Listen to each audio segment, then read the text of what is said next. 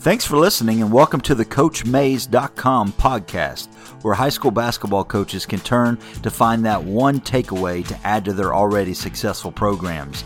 Like you, I'm a high school coach, so let me know on Twitter at Coach J Mays what your takeaway from today's talk was.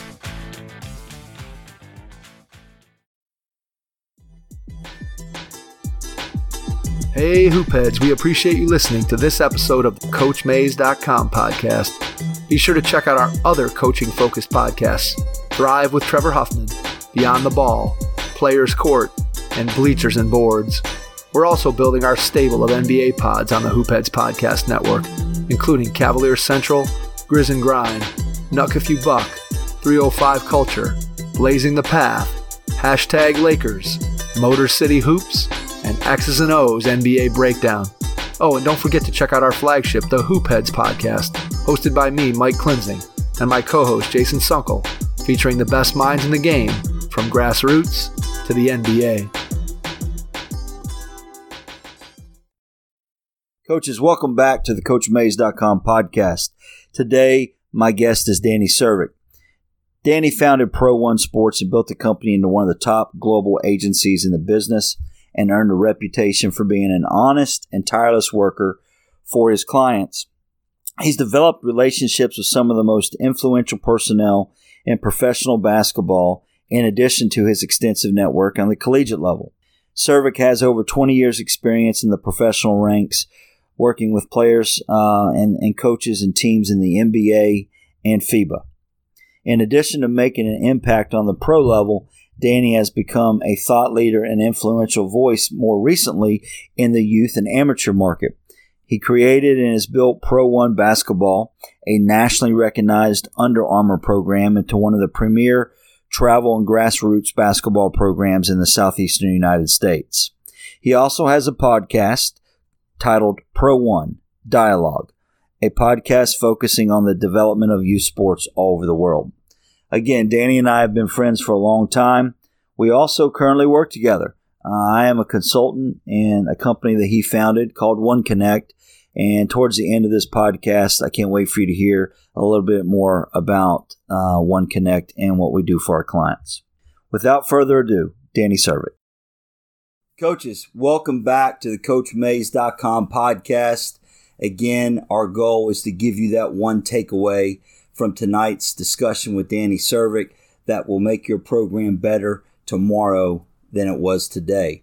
And we're going to dive right in. My guest tonight is Danny Servik, who's been a longtime friend of mine through basketball. I think Danny's going to get into somewhat the 6 degrees of separation, how we all live in somewhat of a small world in the coaching and the basketball community, and how we became friends and acquaintances, and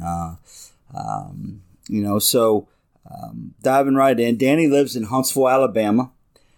Danny wears many hats, and we're gonna expand on some of that. But he touches a lot of areas in our sport of basketball.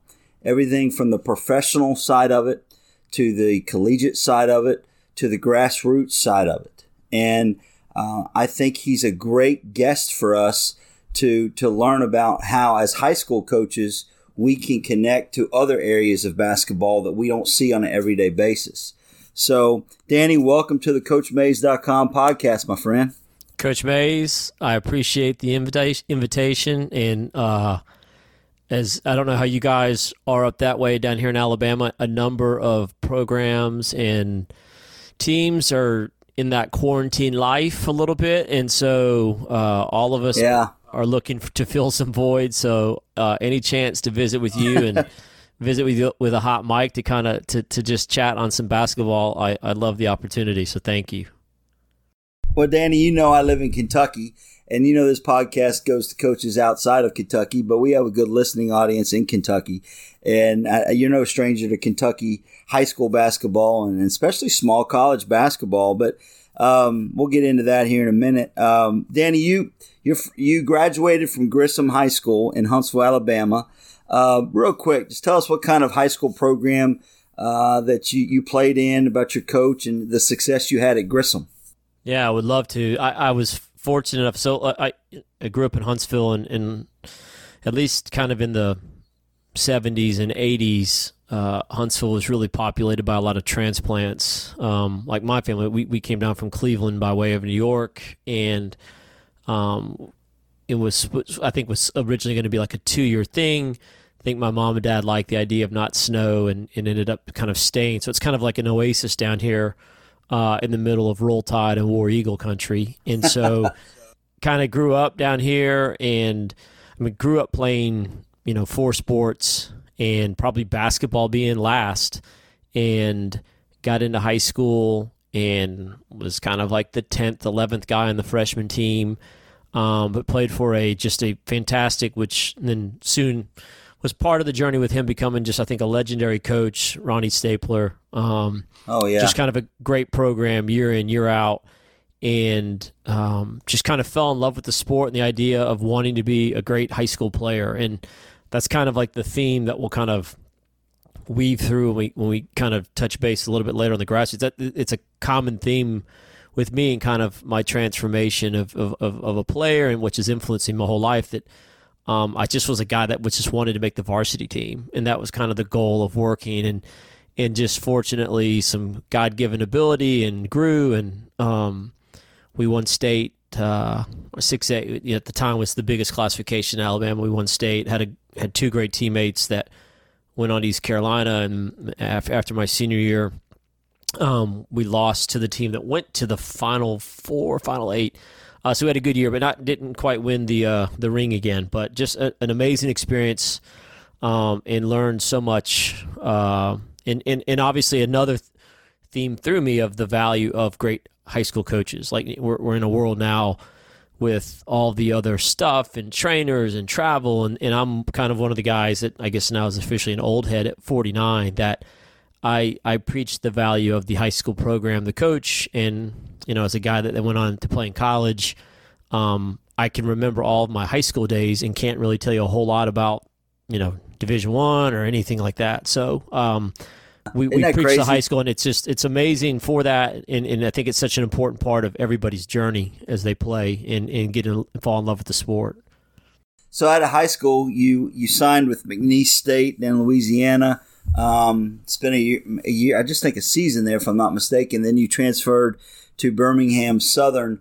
At the time, they were a great NAIA program. Every year you could expect the Georgetown Colleges, the Birmingham Southerns, the Oklahoma Baptists, the Oklahoma Cities, and the Life Universities of the world to be right there in the national tournament in Kansas City every year. So played for a legendary coach in Coach Dwayne Reboel. So tell us about your college experience, Danny, as a player. Yeah, so I again, kind of dating myself, never played an AAU game in my entire life. Kind of got found in part, to the high school stuff, and then you went to the Cage Scope All-American Camp up, I think it was at Northern Kentucky, and then BC All-Stars over in Georgia, and I was fortunate enough to have some really good options. Signed with McNeese State. I played there 2 seasons. The year I signed, they went to the NCAA tournament, lost to Illinois in the first round. Our freshman year was able to kind of win the battle coming out of camp and started. We finished second in the Southland Conference, had a great year. Got upset in the tournament. My sophomore year came back, and I was the only starter returning, had a bunch of JUCO guys, kind of fought our way through, but not quite the kind of the level of that. So my freshman year, though, rolling back to that, is Southern won the first of Coach Reboel's national championships. And so I went back to McNeese my next year, but then after that year, kind of the draw, and like you said, that was the era of NAI was just amazing, right? And it was so and good. actually, so like my 6 degrees of kind of separation of plugging in with you indirectly. Originally, Georgetown College is who put us out in the Sweet 16 both years. My junior year, I think they were ranked higher than us, and it was beat us by, I think they beat us in overtime by 2. My senior year, we were really good. I think ranked second in the country, and we just kind of laid an egg, and they got us by 2. Like, it was 2 great games. They had some giant redhead that played in the post, which I can't remember his name. Sean and Mark Tandy, they were brothers, Yep. 2 years apart. Fantastic teams, just amazing. And so and then Southern won the national 2 years later. So I always I was like the peanut butter and jelly. I was in between the 2 titles, but had just a great time. Played for again, really good coaches at McNeese, and then obviously, like you said, Reboel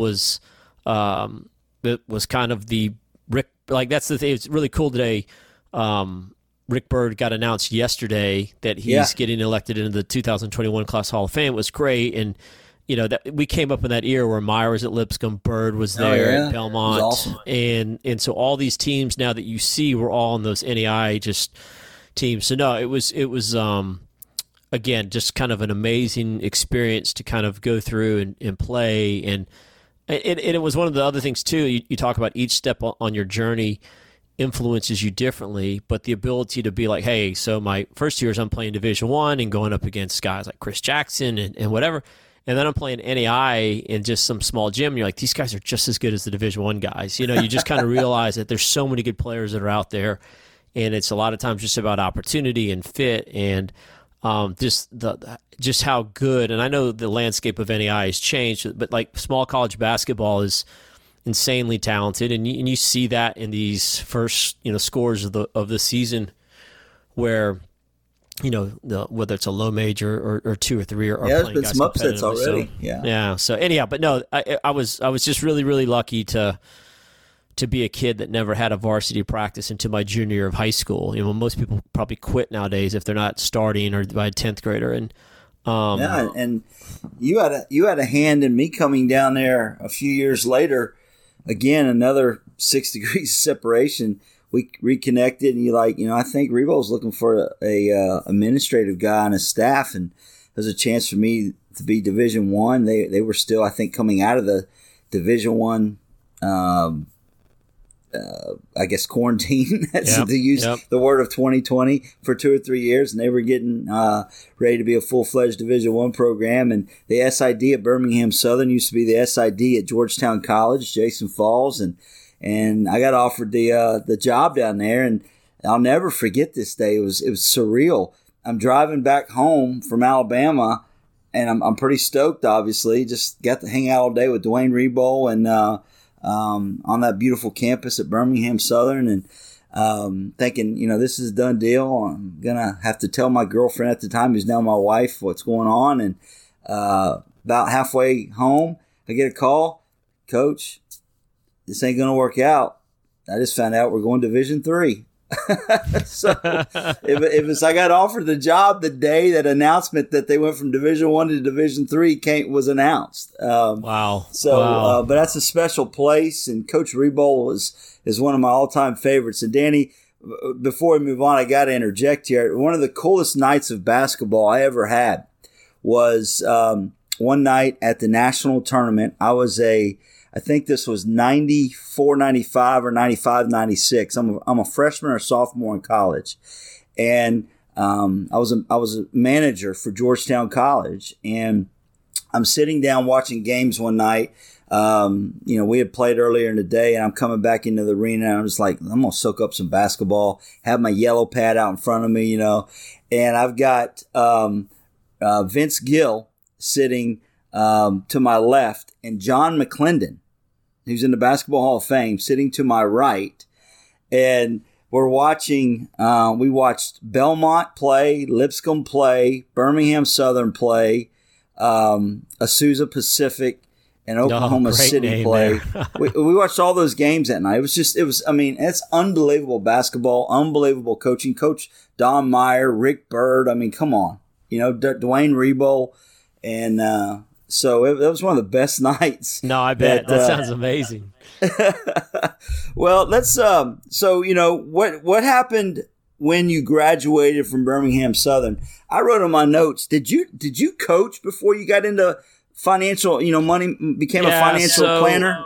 I kind of got again, kind of rolling it back to my high school career. I mean, like, again, when you're never playing, or as my coach used to say, I got in when the mascot got in as a freshman. And then my 10th grade year, you don't have these aspirations of like, what level am I going to go play at? I thought I wanted to coach. I mean, that was what my thing was. So I started, even back as a 10th grader, 11th grader, writing letters to college coaches about wanting to come be a student assistant, come be a manager, come be whatever. And so it was that was kind of what I really wanted to do was to be a coach at the college level.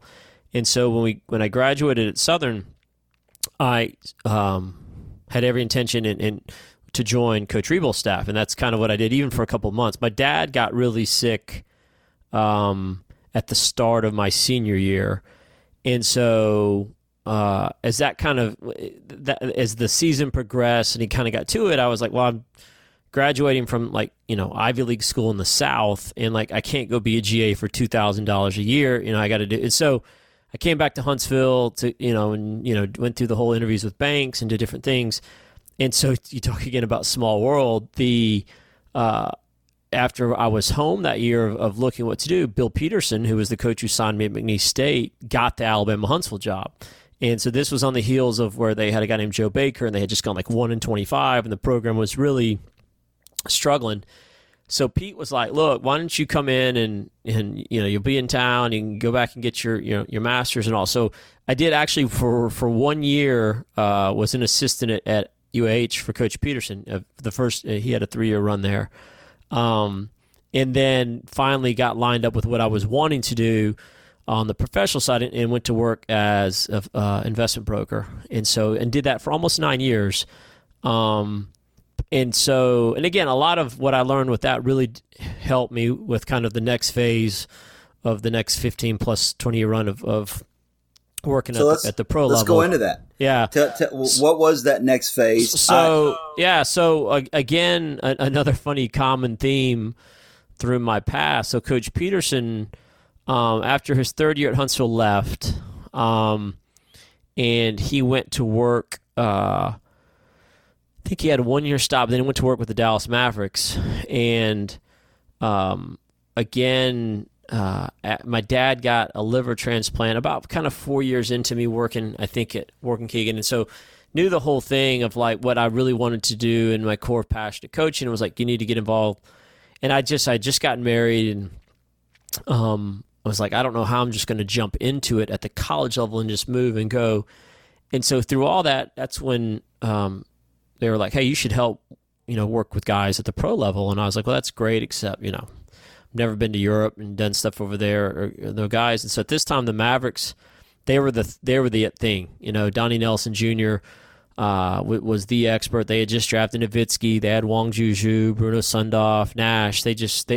And so I flew out to the Mavericks training camp and kind of just met all their people. And that's when I met, and now 25 years later, Tony Ronzoni, who is kind of the preeminent international scout expert in the game, and just their whole network of scouts. And so for 4+ years, just kind of had fun doing that. And that's when you and I crossed paths, I think, because the very first guy that I ever helped was a guy named Barry Bowman that played at Georgetown College. And again, and another one of those just, small world things of how it goes through. So Coach Peterson, who signed me at McNeese, and who I was at UH with, and then who got me started on the pro side, signed Steve Payne at Union College before he ever came to McNeese.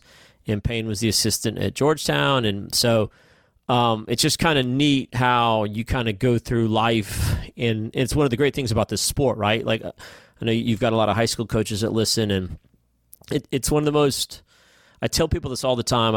I've been in different capacities in the game, and different and also some other just kind of professional things. Basketball coaches are one of the most unique beings in that you and I may not know somebody, but if there's a mutual friend that we both know and trust and like, then you and I are boys, instantly. And it's been like that forever. And I think there's something so beautiful about that there is kind of this, hey, I can speak for him on behalf. And that's a large part. Like, I didn't know Payne, but Pete and I both played and did. And then, indirectly, we met and from that. And so, I mean, heck, I can still remember Jace. Gosh, I don't know what year it was, but like sleeping on the floor of your room at the Opryland Hotel because you guys invited me up to come like watch your team play. I remember that. Yeah, we were playing Cumberland University. Yes. Yeah. And so you guys, and so I mean, it's just I don't know. It's such a neat. I don't think you'd sleep on the floor of a hotel room now, Danny. That's all right. I would do it again. That's the great thing about it. And for those listening, Steve Payne is one of my mentors as well. He was just recently the head coach of Tennessee Tech, and now he's the assistant coach at University of Missouri at Kansas City, and he's from Russell Springs, Kentucky, and played at Union College in Kentucky. And so Payne's been coaching for probably almost 30 years now. Yeah. I'd say so. No, but it's just an interesting thing. So like, and from that, after 4 years of doing that. And again, I was just doing it for fun. It was just it was my basketball fix that I was missing, and I started meeting more and more people, and I crossed paths with Michael Curry, who at the time was a starter with the Detroit Pistons, but he was also president of the NBA Players Association, and we just kind of hit it off, and we literally would talk basketball every day, and he would. In the NBA, you always travel after the game to the next city, and I don't sleep much, and in that year was even less. So like he'd land, so 2-3 in the morning, would call, and we would just talk about the game. We'd talk about whatever, and at the end of that season, Mike was like, "You should be an agent," because at this point, even when I was helping with people, I had no desire to be an agent. I just was like, I do it for the basketball. I love being around the guys, and he just kind of convinced me to do it. And so, like Halloween of 2003, my wife was 7 months pregnant with our oldest, and I just quit to start Pro One Sports Management, kind of on the belief of Coach Peterson saying I could do it, and obviously then even more recent with Mike and his position, and just jumped off the cliff. And tell us about some of the players you represented over the years. Well, so here's another great. Before that, but the one that many won't. So Steve Payne. Let's go back to our degrees of like friendship and knowing people. So Payne was like, "Hey, I got a buddy," because Payne knew that I was doing that, and he's like, "I got a buddy that's got a guy that you should sign." And his friend was Garrick Respris, who was an assistant at Georgia Southern, and had just left. And they had a guy named Julius Jenkins from Deerfield Beach, and he was the all-time leading scorer at Georgia Southern. And so Julius, there was kind of like a 1A, 1B Julius, and then there's a guy named Derek Allen who played at Southern Union, then went on to Ole Miss, who was from Gadsden. And they were my first two that summer, or that fall of 2003, I guess, and represented them every day for 16 plus 17 years of their career. And so it was great. So and that's the thing, because I get the question a lot of like, hey, guys you worked with, and had some guys that were some good names and so forth. But the thing that I hang my hat on so much with that is that like getting good players is hard, keeping them is even harder, and the fact of having two guys that went on to have just historical careers in Europe, and two of the all-time greatest players ever played in the Bundesliga in Germany, and have them for every day of their careers is what I'm kind of most proudest of. But William Avery from Duke, Mateen Cleaves from Michigan State, Gerald Fitch from Kentucky, Rashad Wright from Georgia, Zimmerman from Mississippi State, Sherrod Ford, and Jason Richards from Davidson. I was really Ricky Paulding, who's still playing, who's a machine played at Missouri, who just surpassed his 7,000th career point over in Germany, and just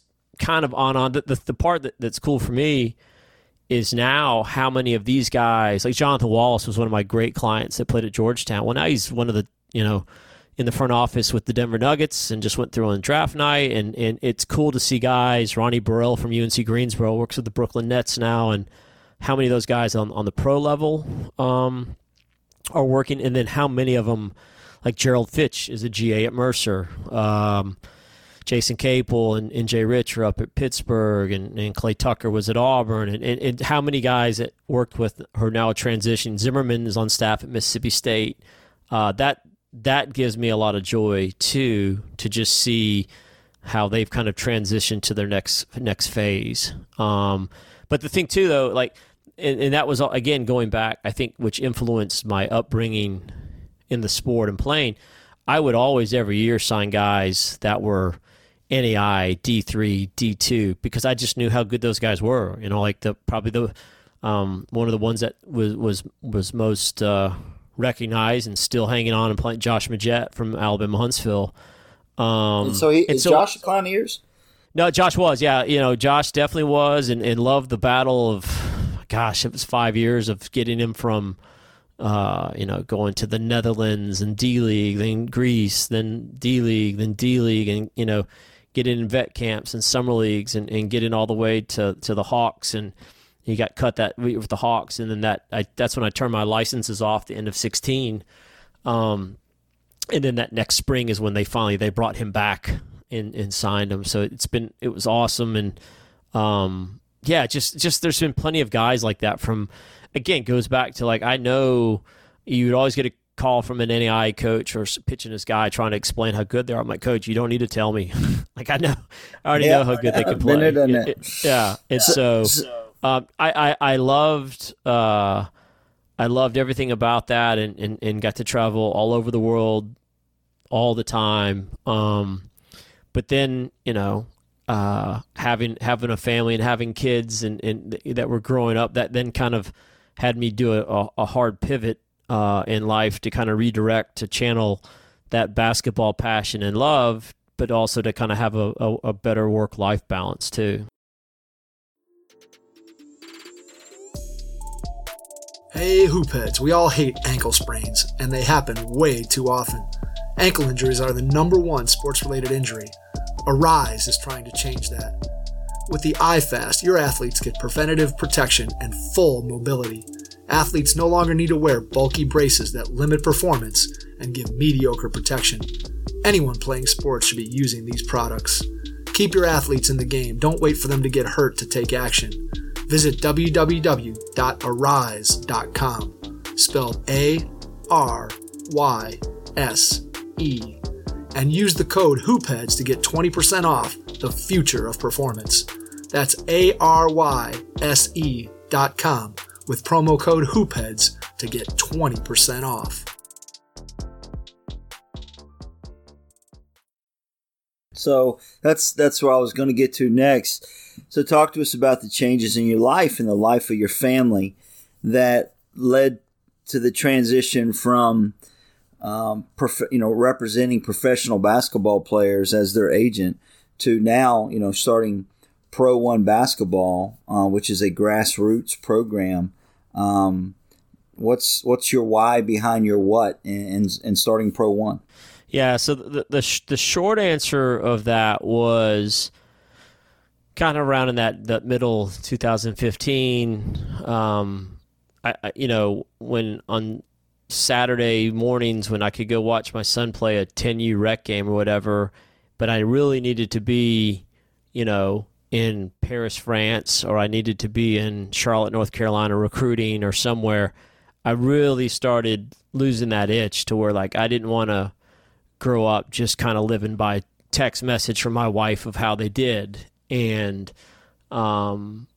just kind of, that was really kind of the core of it of, hey, I can always jump back in on the pro side if I want to and do that, but like, let me kind of be around and figure it out. Now, again, much like the whole thing with becoming an agent, I had zero desire to be, quote, AAU guy. Like, that's not my look to be the typical, that stereotype. And, but where we lived here, one of my really good friends, Andy Blackson, who's just a fantastic coach. He's won 6 state titles at Madison Academy, was the head girls coach at Austin Peay. I met him all the way back in the day when he was a young assistant for Coach Acuff at UAH. We were both big Pearl Jam heads, and we would travel around and watch them and became big buddies on the trail of Eddie and Stone and the guys. And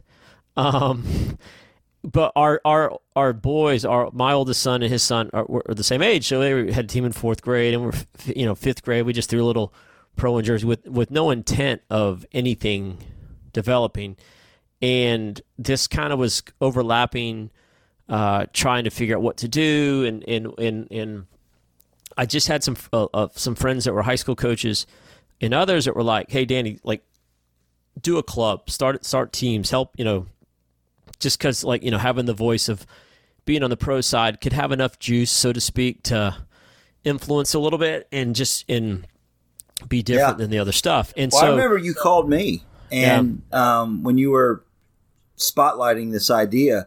So talk to me about the research and observations that you did as you were contemplating starting Pro One. Well, what did you learn about the environment of travel and AAU basketball? Well, my whole thing initially was that,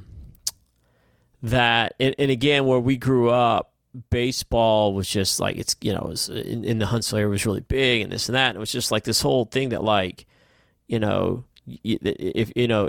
that's not your only path that have to do.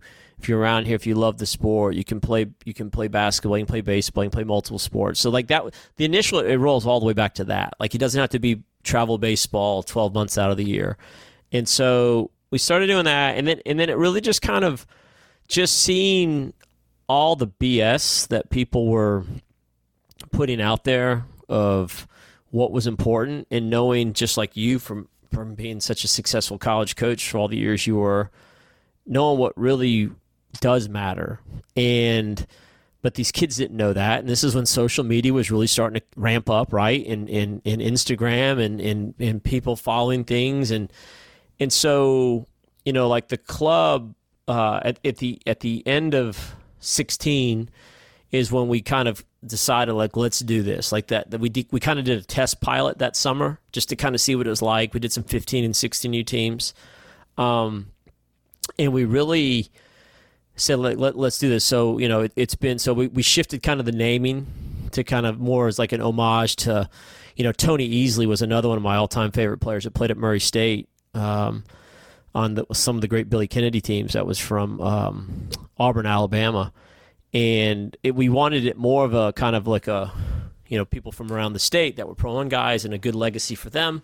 So we shifted the naming to that, and we just started, we kind of did it as a joke at first because everybody was elite and elite and elite and elite. And we're like, we're not going to be elite. We'll just be different. And that, just caught on like wildfire by the kids and families. And all of a sudden, like, you look up kind of, 4 years later now of having the team, like, it's kind of recognized. And so we kind of just created this whole, and when I say we, I've got some fantastic coaches and just families that are kind of in it just as much. And where, with travel basketball, and you guys know this, being up in Kentucky, and when your listeners being such basketball rich, you're really around in 4 months. It's not a year-long thing, but like we really try to create it like it's a 12-month feel, right? The travel volleyball club's doing an amazing job, baseball.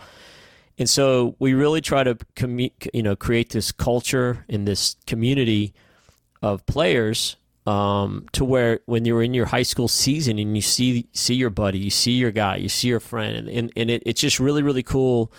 We still align from the great Lenny Acuff, who's just one of my closest friends, and he used to use the line all the time at Huntsville. He's like, and I'm sure he does at Lipscomb today, he's like, we don't want the best players, we want the best players for us. And that's really kind of our thing, and our coaches, when they go through, and they in the families that come play, they got to fit the culture. They've got to fit, because we try to brand the kids in terms for when college coaches come to watch those teams, that they know they're going to come from traditionally very good high school programs. The kids are going to be highly skilled. They're going to have a high basketball IQ, and they're going to be really good students. Like, that's kind of the goal. Yeah, you've got a bunch of college. You got a bunch of high school coaches. Come from your capacity. You got a bunch of coaches' sons that play in your program too, don't you? Yeah. Yeah, and also college. I think that's the coolest thing for me, is that when we get calls from college and high school coaches from Tennessee, Georgia, Alabama about wanting their kids to play with us, and that, to me, that's like the ultimate compliment. Like, hey, we're doing it right, And so we do that, and it's just a lot of fun. I mean, I haven't touched a golf club in 5.5 years, and give me both. This is my hobby. I have a blast with it, and it's a lot of fun to I mean, that's the thing too. You know, the 21 class is only our 4th graduating class, so we only have like 3. So we've got the 18, 19, and 20 classes, and like that's like before we hopped on to start recording this. Like Stetson has their opener night, so we had the kid Giancarlo Valdez and Tennessee Tech, and just seeing the guys that went through it, and again, we have everything that ranges from the Division III through Division I, and it's neat to kind of just to see it to kind of create the confidence, create the culture for the kids, and kind of give them a little network. And so it's a lot of fun. And again, it gives me the chance to, again, I spent 20 years traveling all over the world, so I would be in all these little pockets in Spain or Turkey or Italy or France and Germany. And, you know, when you're over there for, 10, 12 days in a row, you go see a lot of stuff. You're like, hey, let's go watch the 12U game in Germany. Let's go watch the youth practice team in Madrid, Spain. And let's go, when you're in Istanbul, see their academies.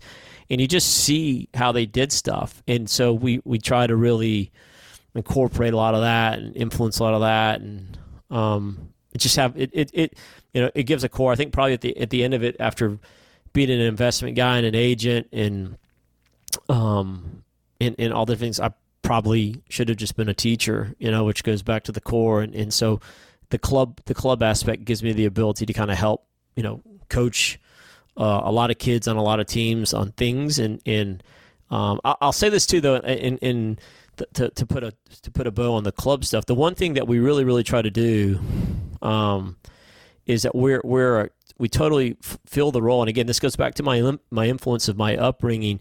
I think the high school coaches and the high school thing should be the main thing. I understand it's not in some regard, but we really try to be an add-on to the high school coach rather than your high school coach sucks, you should listen to us. Like, we're not that guy. Let me interject there. So, I did a podcast recently. It was we got these things every once in a while. It's called the Coach Mays Minute, and one of my Coach Mays Minutes topics was why it's important for high school coaches to build bridges with AAU programs. Now, that's a two-way street, but in today's recruiting environment, that like we've got kids that play. I like kids playing on different AAU teams in the summer. But we have 2 kids that play for a really good, well-known program in Nashville, EAB. You know who they are. Yeah, great group. And Mike Cooey does a great job with them. And Mike and I text and talk just about every week. We have a great relationship. Why? Because he only wants what's best for the kid. I only want what's best for the kid. So we put the kid in the middle of us, and we both, work as hard as we can. And communication's key. So in your club, how have you tried to be different as far as your relationship building with the high school coaches? Yeah, I think that's a great question. And I think we just try to be very, very intentional, first and foremost, in communicating with them that we're there to kind of help them in their program and help their kids, and not the other way around, and not to feel more important, to not be something that I don't go, and I really preach this to all the coaches that we have with the club and with this, like, I never want a high school coach to feel threatened by the travel coach, and I want it the other way around. I want it where it's just a steady flow of teaming up, because especially in 2020 and beyond right now, like, you got to have everything really tight and together. And communicating for guys that want to try to play after high school. And let me say this, because this also answers the question. Kind of like the 3 things with the club teams that I've really tried to instill is like that we try to, like, our goals and objectives. The first thing is to create a great experience for them, and let them have that summer be the best possible summer they could have. The second thing is to help them get better as a player, to be the best high school player they can be.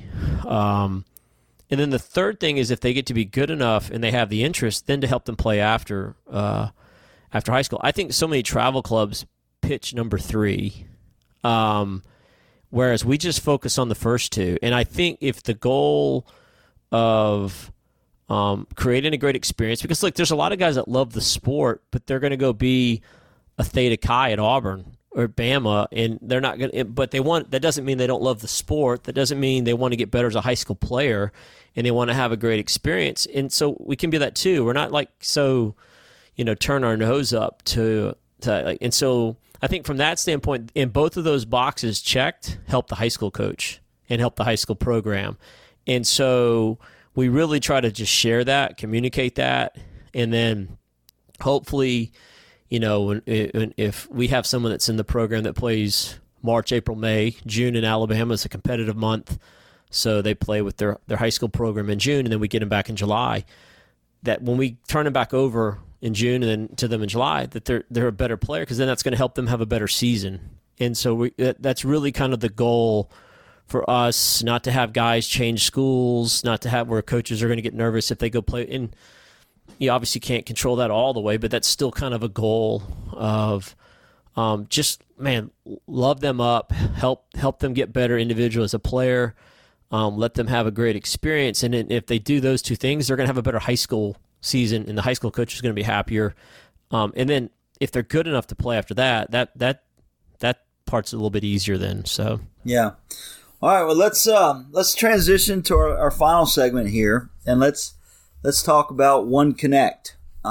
Before we start, I think I need to disclose to our audience that I don't know what is our formal business relationship, Danny. You are your partner? You are a preacher of One Connect. No, I mean, listen, it is like One Connect is such a unintended consequence of kind of my path in being on this, but it's also kind of a great next play for me in terms of all the stuff that I've done from a player, as a coach, working in the investment world and doing portfolio management, to then, running an agency for all those years, and then kind of having this fun little hobby instead of golfing, doing travel basketball.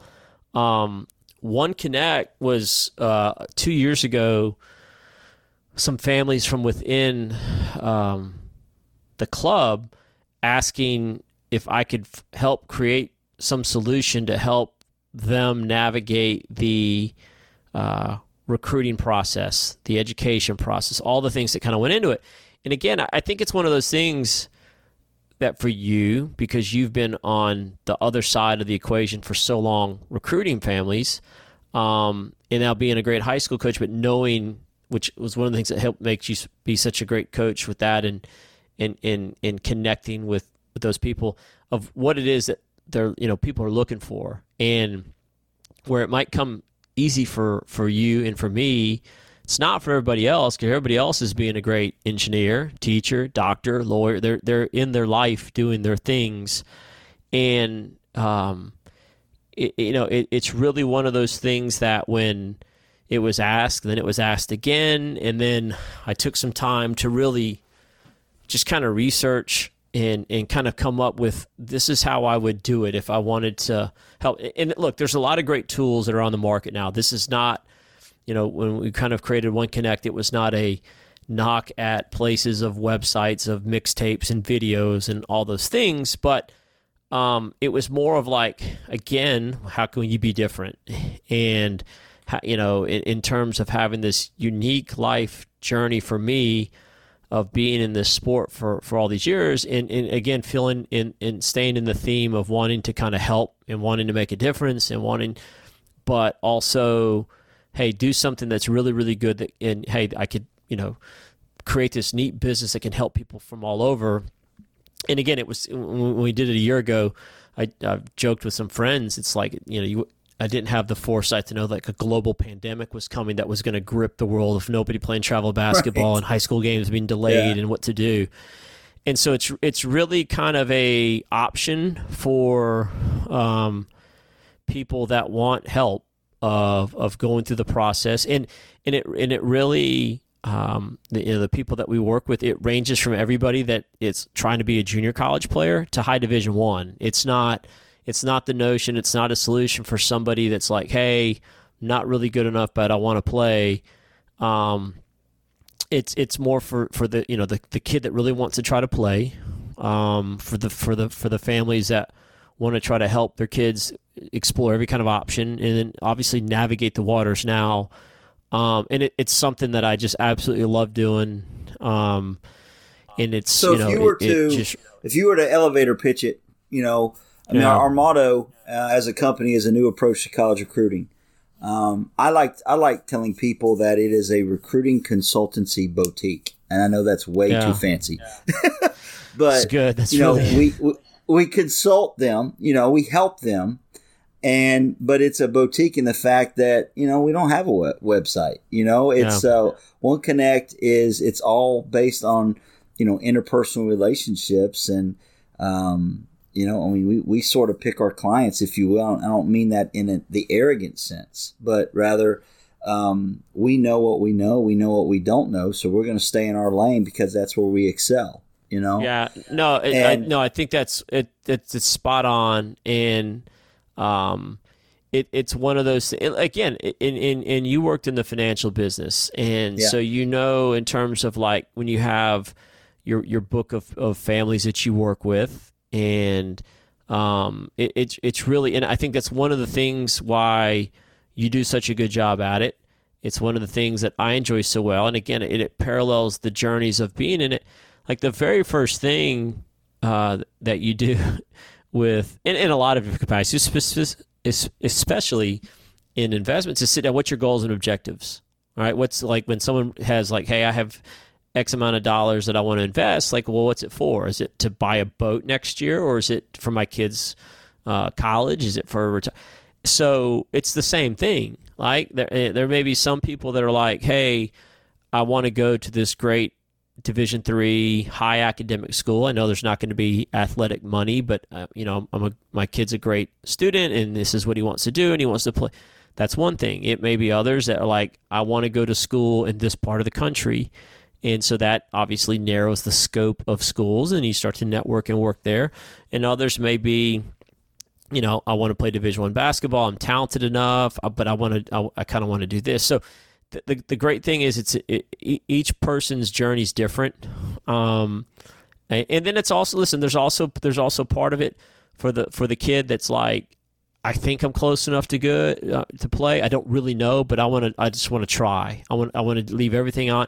And so it's great, especially for someone that we see as a player, from whether we know directly or we do video study or talk to. They're like, hey, let's go fight for them. Let's go fight for that. And again, that kind of gets my creative juices from my previous lifetime working as an agent, in terms of, when I wanted to fight for Josh Majette, and everybody laughed at him because they said he was too small, or he played Division II or whatever. And it's just kind of cool to have that element too for it. And especially, and then like the part that I never would have imagined and anticipated is in the middle of what we're in right now. And so that makes it even more challenging. Let's talk about that.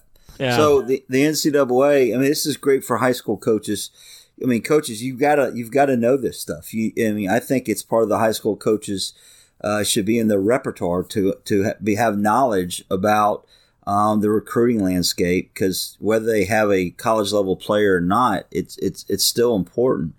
So recently, Danny, the NCAA, let's talk about three things. The first thing is, this year, the 2021 season is not going to count against any winter student athletes clock, meaning this year of eligibility is not going to count against them. They're going to have, if they were a sophomore this year, they're still going to have 3 years starting next year. And so you're going to have kids not graduating because they're staying in school, taking advantage of this. They're going to be grad students, et cetera, et cetera. So it doesn't, the NCAA is a phrase called the clock, where you have 5 years to play for. This year's not going to count against their clock.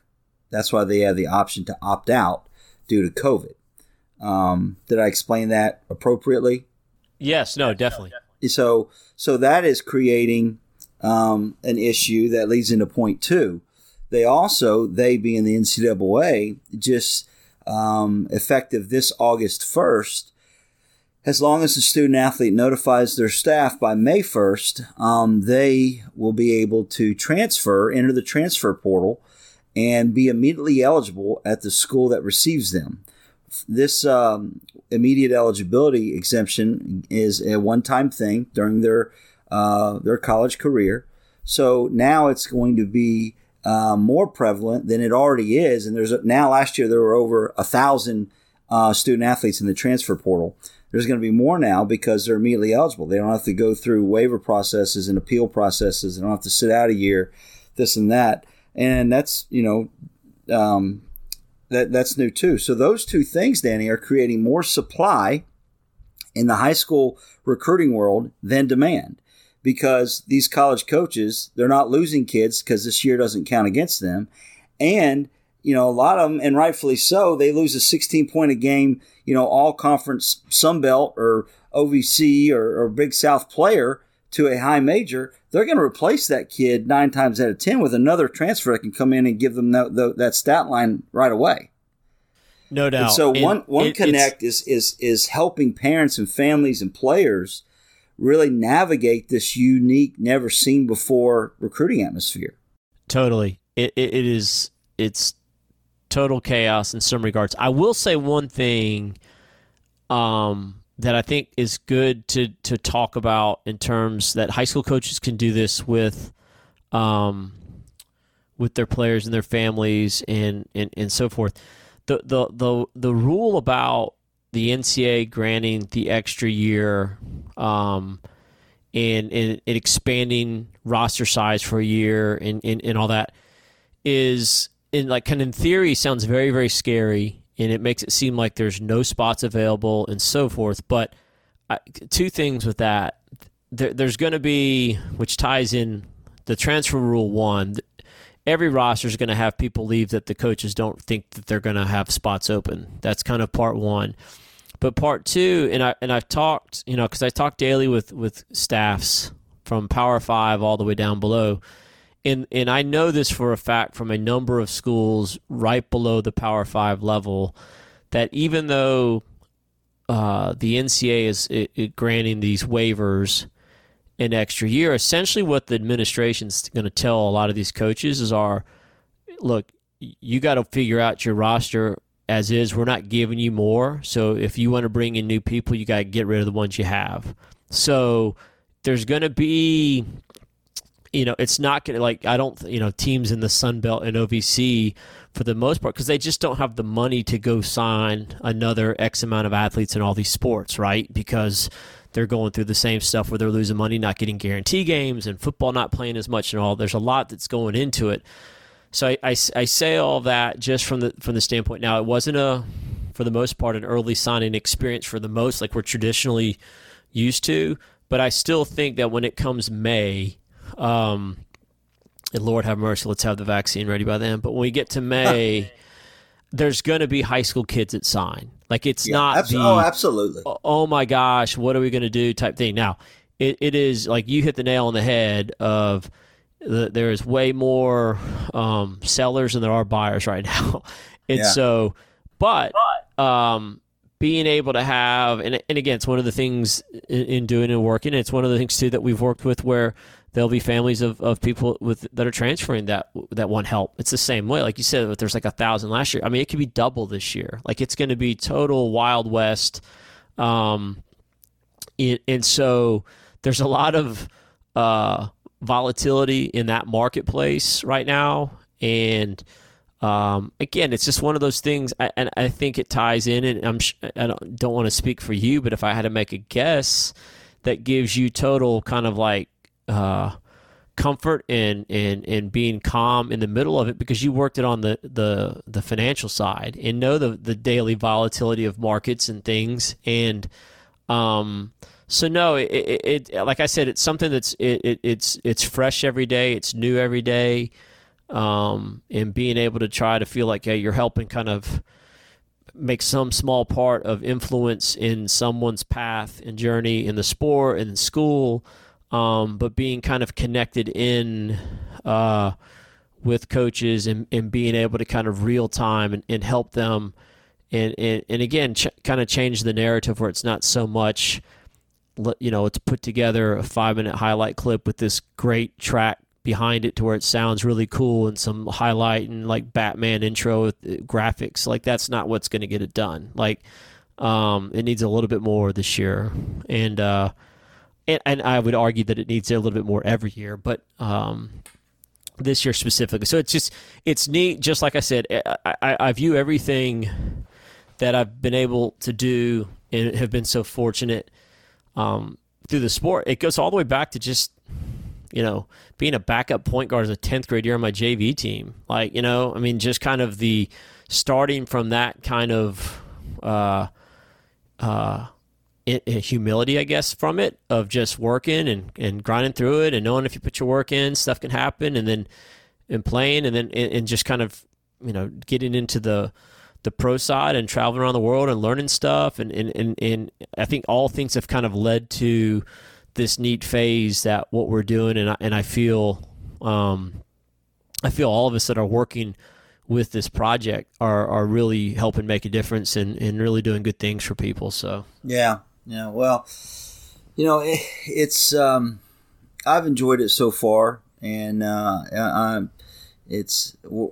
never had a conversation, Danny, with a One Connect prospect that didn't see value in the conversation that they had just had or were having with me.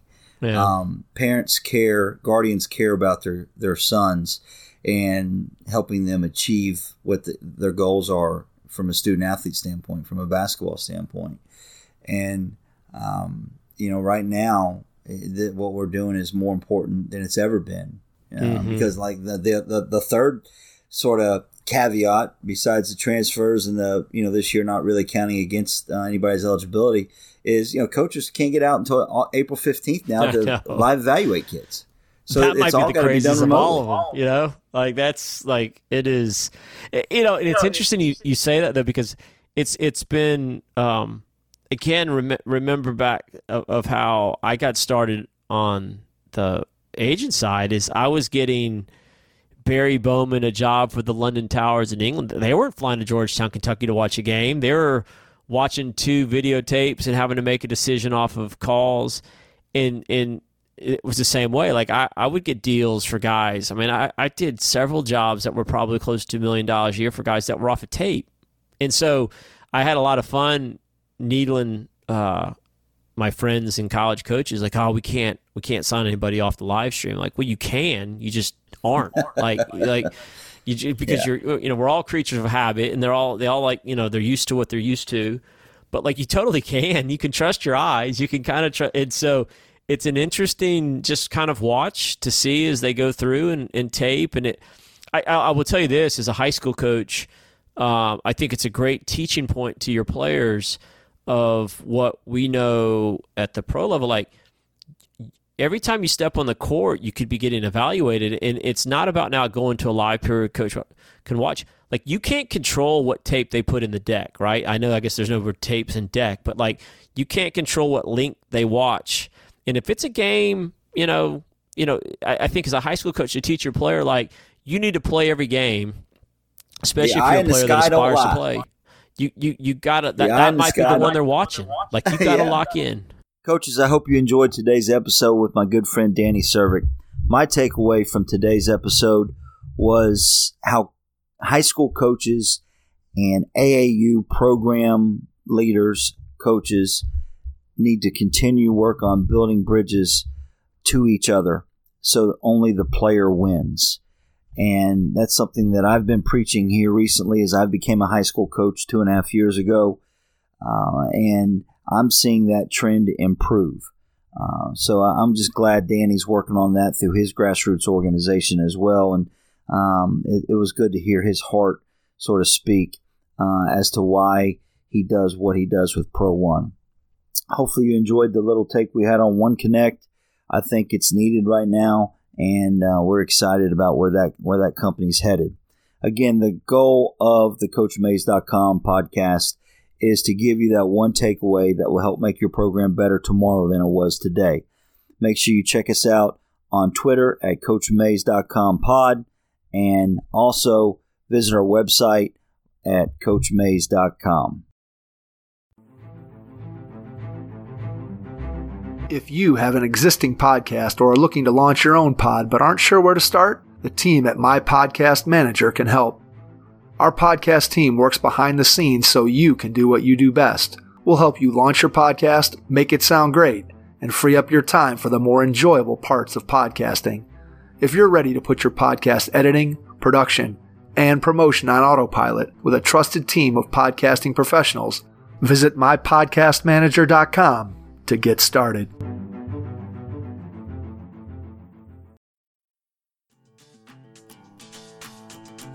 Thanks for listening to the CoachMays.com podcast.